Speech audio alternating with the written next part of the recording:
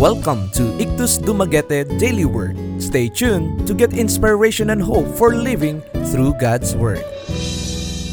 Our devotional for today is taken from the book of Exodus, chapter 33, verse 7. And Moses took the tabernacle, and its pitched without the camp, afar off from the camp, and called it the tabernacle of the congregation, which was without the camp. The title of today's devotional is Revival Often Starts with One Person. Here is profound teaching.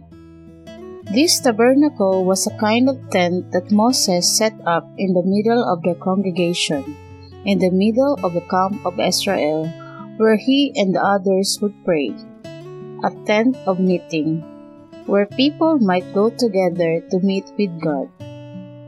The tent of meeting, it is such a significant and such a wonderful term.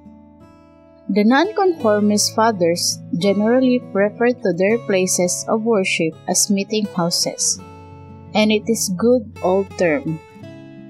You see, it is a place not so much where people meet with one another, though that is included. But the essential meaning is this: the place where they meet with God. It is important that we should understand that Moses was clearly led to take this peculiar action. He took this tabernacle out of the center of the camp and put it outside, far off from the camp.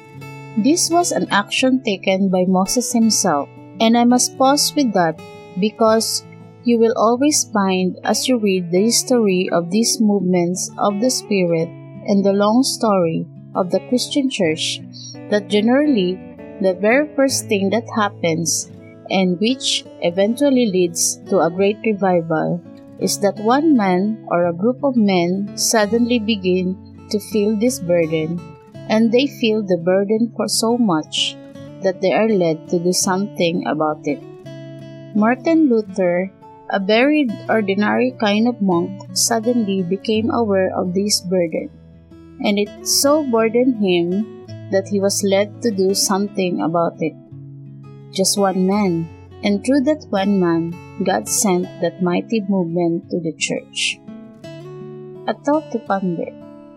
Generally, one man suddenly begins to feel this burden, and he feels the burden so much that is led to do something about it.